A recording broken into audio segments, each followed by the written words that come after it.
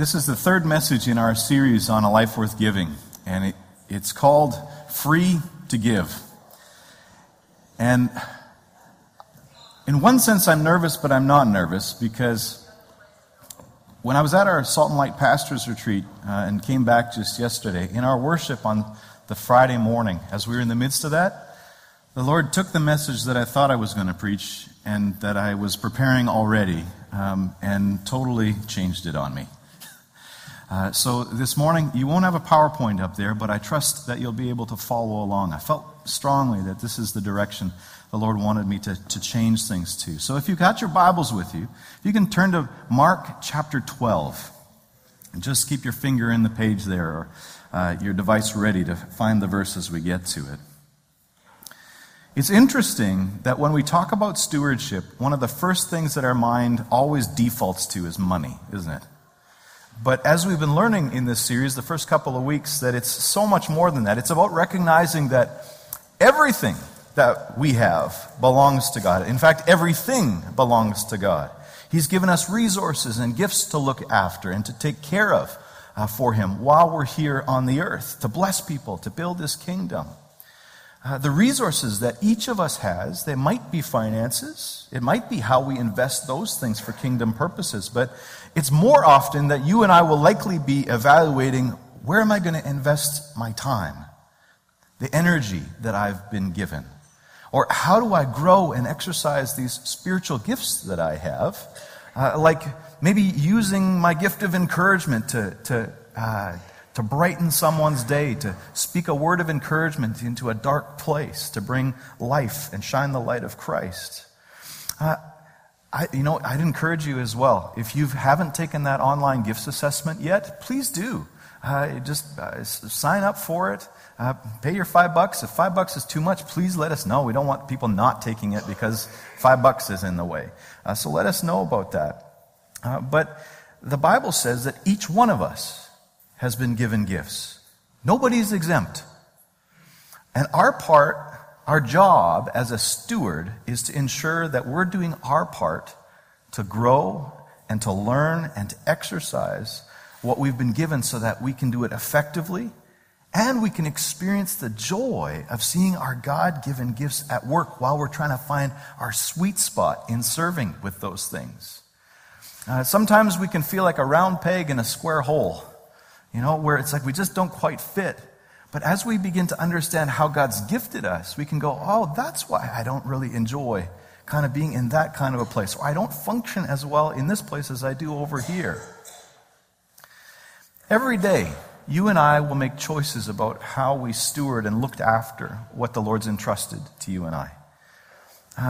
Are we going to dig a hole and put those talents in that hole that or are we going to actually invest them purposefully and wisely, so that when Jesus, who's our master, asks us to give an account for how we've used those resources, will we be able to freely and confidently stand before Him, knowing that, we've done to the best of our ability to steward the resources of the King. We talked about King Jesus this morning in our worship. And this morning, if there's one thread that I can have you thinking about, you can make whatever notes you want to take. There's not going to be 3, classic points in this message. But if you want to take one common thread, one common theme, one question I want you to ponder this morning, it's this: how free am I to give? How free are you to give? And today, the scripture passage we're going to be looking at in Mark 12, we're going to get to verse 41. It's often called the story of the widow's offering or the widow's mite. In case you've wondered, what on earth is a mite?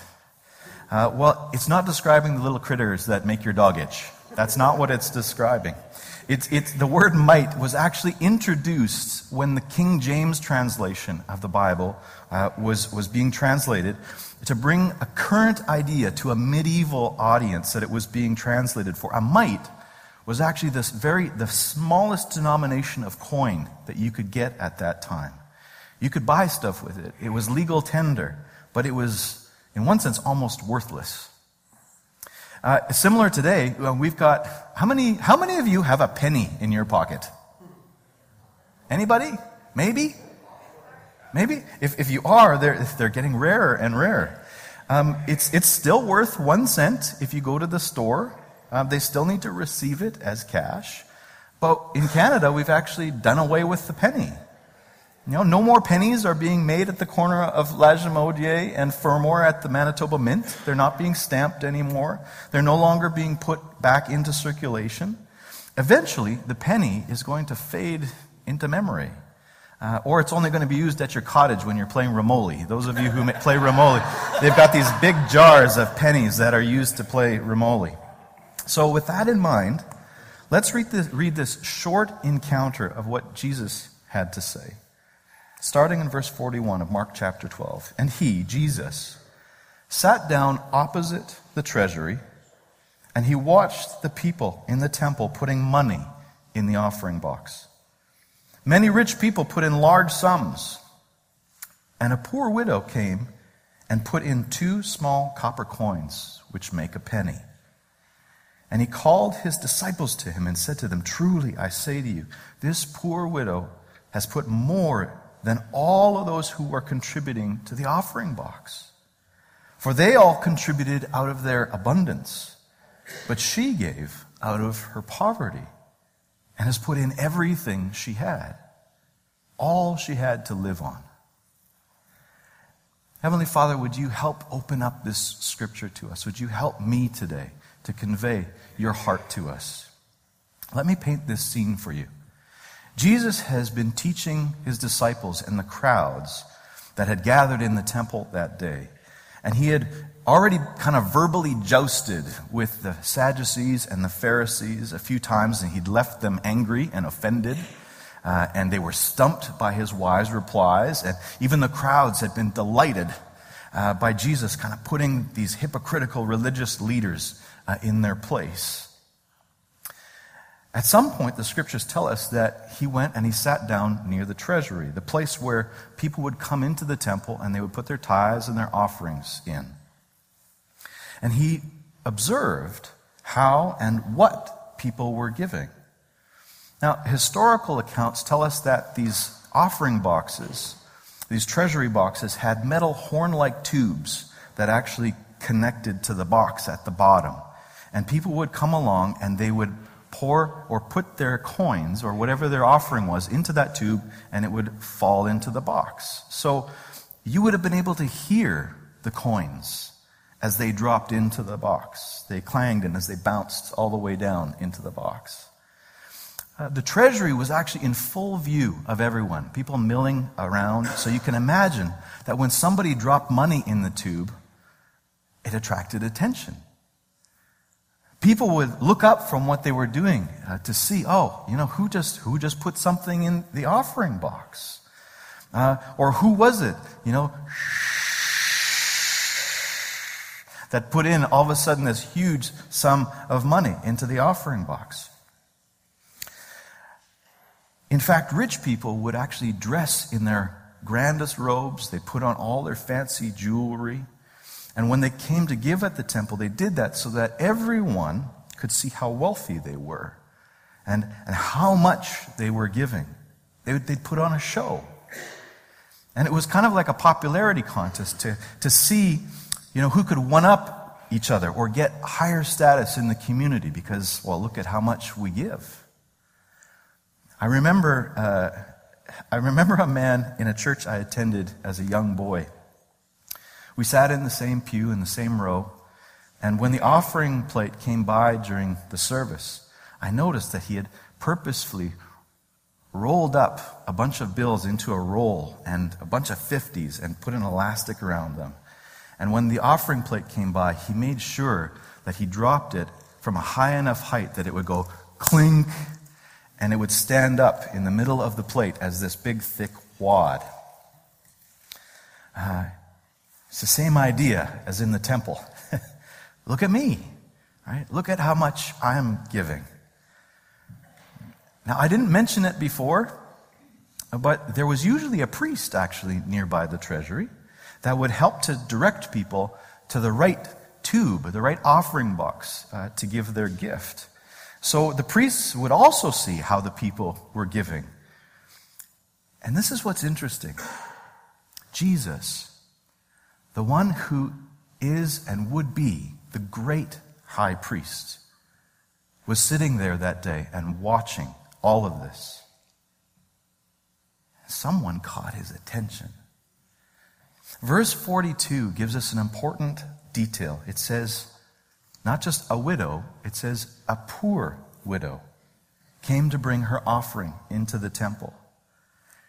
I mean, there was no social safety net in ancient times. There was no food bank. There was no soup kitchen. There was no, social security check. There was no Salvation Army or Siloam mission to be able to sleep at on a cold night. If you were a widow, you usually had no social standing because you didn't have a husband to support you anymore. And usually you had no other means of making money other than begging on the street. In fact, it was supposed to be the churches or the temples or the synagogue's responsibility to distribute to the widows and the orphans. And this woman would have needed to pass by the crowds, who were gawking at the pageant of the rich folks that they were putting on. She would have had to confer with the priests, maybe, about where I need to put my offering. The very same verse says that she had 2 small coins that made up a penny. She wasn't obligated to put both coins in the treasury box, but it says she did. Little did she know that Jesus, the great high priest, God himself, he was sitting there and watching her act of faith. Jesus took notice and thought what he had witnessed was so important that he called disciples, come on over here. I want to chat with you. For us reading this story 2,000 years later, I think we need to pay attention. If this is something that Jesus, sitting in the temple, God himself thought was important. God himself thought that what happened there was so important that he called his disciples to share revelation with them. And in essence, what he says to his disciples, he says, all these rich people have given money from their excess funds. It cost them nothing. It's like a billionaire giving $10,000 at a fundraising dinner. Right? They're not going to even notice the blip on their bank account. It's giving off their excess. It's not even a sacrifice at all. However, Jesus says that this widow, this woman, even in her poverty, has given all she has. If you were to put the 2 of these different gifts on the balancing scale, the only way the rich folks' gift would have measured up with the widow's gift is if they had put their entire fortune into the offering box, liquidated everything, and poured it all in. Can I just say something as an aside? If you think somehow Jesus didn't like rich people, or that somehow being rich is a bad thing, I think you'll have missed the point in this story. There's many people that God has gifted to be able to actually generate wealth and abundance. I think Jesus knew, in one sense, like the rich young ruler that he spoke to and encountered, that the more you have, the harder it is to let go and meaningfully give sacrificially to the things that God has laid across your path. I think that's something that we would find to be true today. I know wonderful people who have generous hearts as big as their bank accounts. And they're always looking and they're ready for opportunities to bless and respond to God's promptings to give. Because they understand what we actually usually teach in this passage of Scripture. Usually the 2 truths that we teach from this passage have to do with recognizing Jesus' response. One, Jesus isn't looking at the amount that we give, but the proportion of what's given and what's kept for ourselves. What's that ratio? What's in our heart? What does it cost us to give? That's the second thing. Jesus looks at how much the gift actually cost the giver. The widow sacrificed everything, even though she only gave a penny it was seen as the greater gift. That's what we usually teach in this passage. But I want to suggest to you that the truth of this story actually goes far deeper than those two truths about how God looks at our heart posture when we give things that He's asked us to steward on His behalf. In this story, we're talking about something concrete like money. But it also relates, like I said before, it relates to how we steward our spiritual gifts, our family, our time, our resources, our work, anything else that's in our lives this applies to. This is why I said the one question I have for you today is, how free are you to give? How free are you to give? This is a story about a poor woman's faith and dependence on the Lord, and her freedom to give all that she had, fully trusting that the Lord would provide for her needs. I have a couple questions for you. You can interact with them. I think you know the answer. Who holds the universe in the palm of His hand? Yeah, the Lord does, yeah. Who owns the cattle on 1,000 hills? Come on. There we go, yeah. Who has promised that He would never leave us or forsake us? Yeah, the Lord Jesus did. Who covenanted with the people of Israel and promised to take care of them? Yeah, the Lord did. Ron reminded us a couple of weeks ago. He reminded us that there's someone who owns everything. In fact, He owns all the French fries Ron was talking about. If you haven't heard the message, go back online and listen to the message. Right? Who owns everything? Yeah, the Lord does. And while we have never been promised that everyone will be rich and live in a 4,000 square foot house and drive a Mercedes, who has promised to make sure that we would have everything that we need, even if we might be suffering right now? Who? Yeah, the Lord does. The Lord's promised those things to us. I believe the widow had received revelation about something that made her totally free to give everything that she had. Even knowing that her small coins might even go to pay the wages of the very religious leaders that Jesus had been reaming out for treating widows poorly. She still gave. The Bible doesn't tell us how she acquired her 2 coins, just says she had them. But chances are good someone was passing by her while she was begging on the street. They took pity on her. They just went into their pocket, whatever was there, and they just put it into her hands. It didn't cost them much. It was basically 2 almost worthless pieces of metal. Maybe she had been praying that day, Lord, I've got nothing to eat. I have no money to buy food. Would you please help me? Maybe that was the extent of her prayer. And when those 2 coins were placed into her hands or in her cup or whatever she might have had, she recognized, Lord, you have answered my prayer. How often do we recognize, Lord, you've answered my prayer?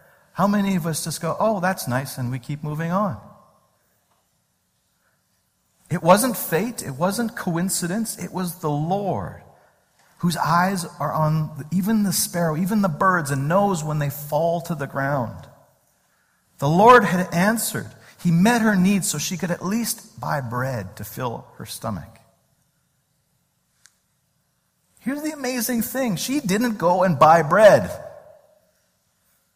She went to the temple to worship, to thank, and to give back to the Lord what He had given to her. Some people think, well, how foolish. The Lord gave that to her so that she wouldn't starve, or maybe even die. But here is the amazing earth-shattering truth. One of them I want you to see here today. This poor widow was totally free to give away everything she had, because she recognized that everything she had been supplied to her by the Lord. She could freely give away those 2 coins that she had in an act of worship because she knew that the same God who had answered her prayer could answer her again. Out of his abundance, out of his love and care, he could answer her again, the same way he had answered her prayer earlier that day. And to some that might sound like presumption. In some cases, depending on a person's heart posture, you might be right. It might be presumption. How can we presume to test or bait God like that? But if that's what you're thinking, you've got something turned around. You see, the woman had no guarantee that the Lord would send her another 2 coins to buy bread. But she understood that it was the Lord's responsibility to look after her. And if he deemed it that she should live another day, he would supply her need again. Are you hearing me? That's the challenge I have for you today.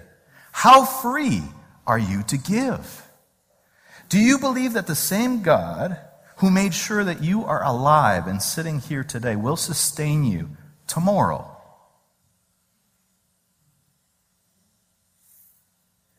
If Jesus asked you to sacrificially give yourself, your time, your talents, your treasure, all the things that he has supplied to you, could you freely give in faith, believing that the Lord would provide everything you need in that absence? I think that's the kind of revelation we need around stewardship. When the master has left us in charge of stewarding his house and his resources while he's away, but then he comes and he asks, would you please move some of my resources and gifts from this column in your bank account to this column in your bank account? Are you free to do it? Or has that somehow become your money in the bank account? Or maybe the master desires to do a particular thing over there, a particular move. And he asks, would you please leverage the resources that you've been given and make sure that that happens? That's my will. Would you make sure that that happens? Are you free to trust and to carry out the master's wishes, believing that after you have given out, after you have dispersed his wishes, that he will actually entrust you with more? Do you trust that as a steward, you're a conduit, not an owner? And the owner has promised to look after you. Do you believe that? Easier said than done sometimes. When you can rest in the truth that my God shall supply all my needs in Christ Jesus, you can be truly free to give. Is it a scary way to live? Yeah, sure, sometimes it can be. That's reality. But that's what happens when we live dependent on someone else instead of trusting ourselves. We're not in control anymore.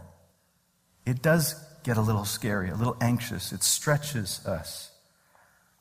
The more that you can take the owner sign off of your stuff, off the resources, the time, the talent, the treasures that you have, the freer you will actually be to steward the things that God's graciously given to you. You will actually experience what the Bible calls the true joy of giving. You're free.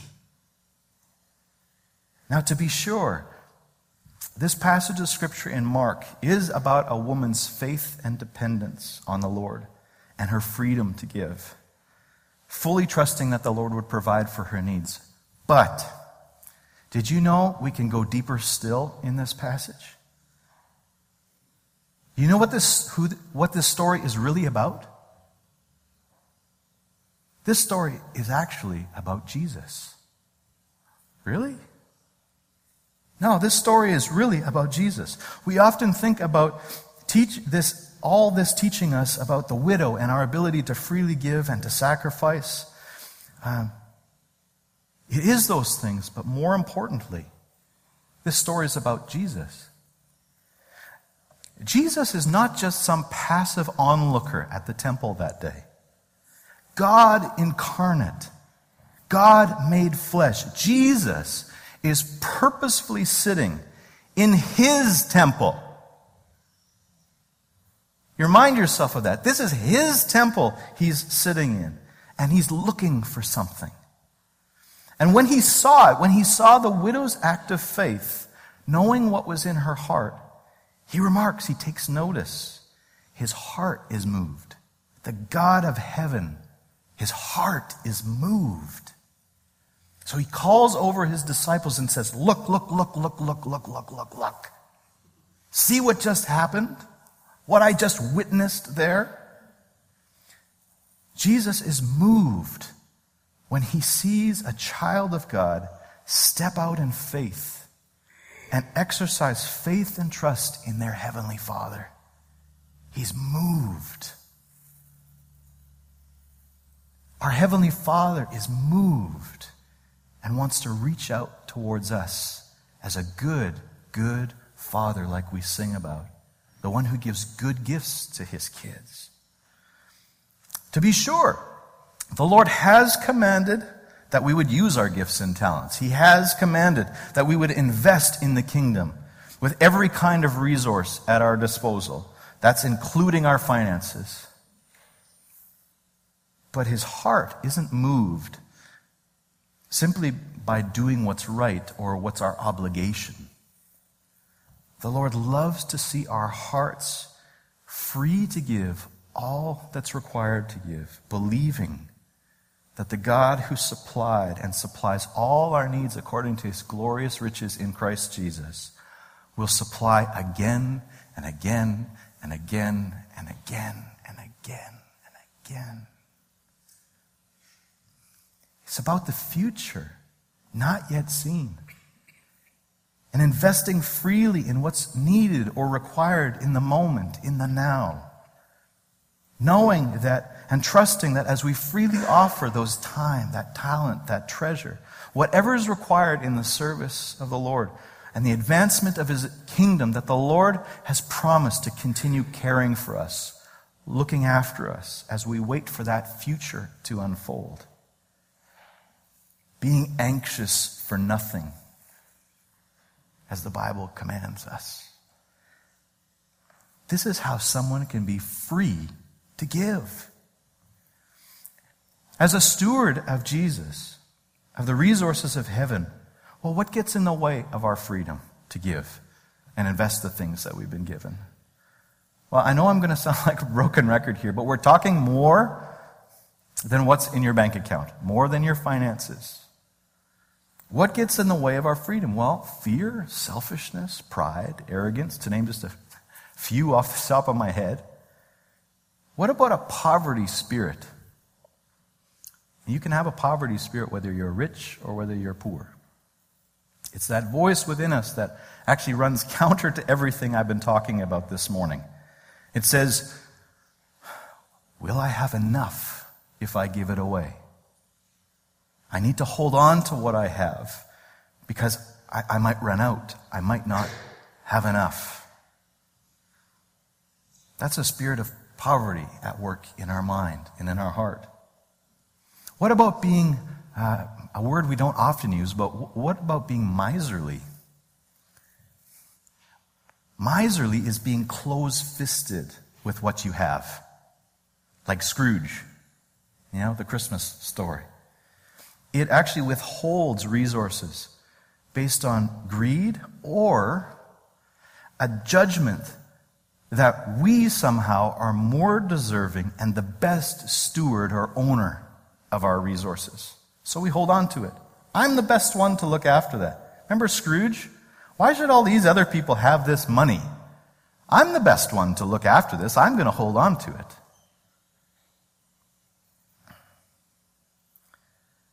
I don't want to oversimplify what can be a complex thing, but if you don't think that you're miserly, I was thinking about this myself. What runs through your heart and your mind when you see someone looking for a handout at an intersection with their cardboard sign walking up and down the boulevard? right? The question is not, should I give? That's totally up to you.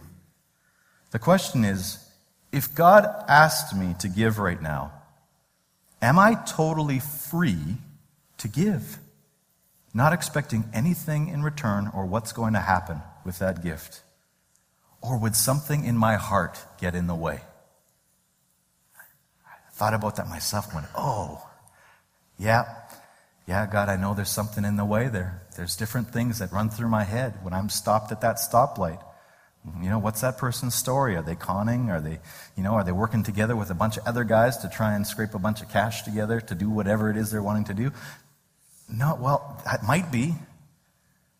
But it's not for me to judge. What if the Holy Spirit prompts me and says, Aaron, that Big Mac that you just bought? You went through the McDonald's drive-thru, and now you're going to your next appointment, and you're sitting at the intersection. Can you reach onto the seat and go, here? Am I free? Am I free? I'm not always, but I want to be. Norm gave us an opportunity here this morning. This kind of Holy Spirit Kijiji project, if you want to call it that. It's this experiment over the next week, a couple of weeks. Ask Jesus, here's a need I have, Lord. Would you be gracious to fill it? Is there anything in the way of you asking that question? Do you feel like that request is too big? Is it too trivial? Do you feel like that's something that God doesn't even answer? God knows what you need before you even do. He knew what the widow needed as well. For sure He knows what you need, but He wants us to ask. He wants us to ask. His answer might show up differently than you thought it would, but He wants you to ask. As a steward, the other question Norm talked about, asked us to consider is, Lord, what am I meant to give? I'm really interested to see what happens. This could be miraculous testimonies or a colossal flop. I have no idea. But we felt like, what, Lord, we feel like we just need to trust you in this. God, Holy Spirit, your people hear you. We trust that you'll speak to them. And we'll trust that you do whatever Holy Spirit networking is required in order to match things up with whoever is in need and whoever is ever giving something. There's no pressure from us for you to participate in that. By all means, you're free to do whatever you want with that. There's no pressure. But are you afraid to ask the Lord for what He wants you to give? Because maybe if He asks you to give something, it's either way too big, or maybe He wants you to give something that you really, really love and are attached to. Or would you only be willing to give something if it really didn't cost you anything? Just give out of your excess. Or are you free? Are you free to give whatever He asks, expecting nothing in return, but trusting that God will do abundantly more than you could ever ask or imagine and think as you give that gift in response to Him? Believing that He will continue to meet your needs as you sacrifice the things in your life for Him and His glory. So, I want to invite the worship team to come up, but as they're doing that quietly, I want to give you just a few moments to ask Jesus this particular question. Lord, how do you see me? How do you see me, Jesus? Am I free to give and to steward what you've given to me? Does that make sense? Out of what I've been talking about this morning? Jesus, how do you see my heart? Am I free to give? Is there anything you want to speak to me about that? If He affirms your heart posture, wonderful. If you feel challenged or you feel convicted by something that Jesus touches, well, simply confess that. Whether it's sin or whatever attitude or action that's in your heart, just confess that and find your way to freedom. Repent, meaning Resolve that you're going to turn around and go the other way, and then invite the Holy Spirit's help for you to walk differently, the power to be able to actually walk out life differently from the way that you've been living in this area. That's a simple process that the Lord's given us, that we've had for thousands of years. A powerful tool of being able to say, yes, this is what I'm doing. I don't want to do that anymore because I see how you want me to live. Would you wash that out of me? Holy Spirit, would you come in and help me to live and grow your fruit in my life? So I want to give you a few minutes, not even a few minutes. I'll just give you a minute or so to be able to process that with the Lord, and then I'll close in prayer.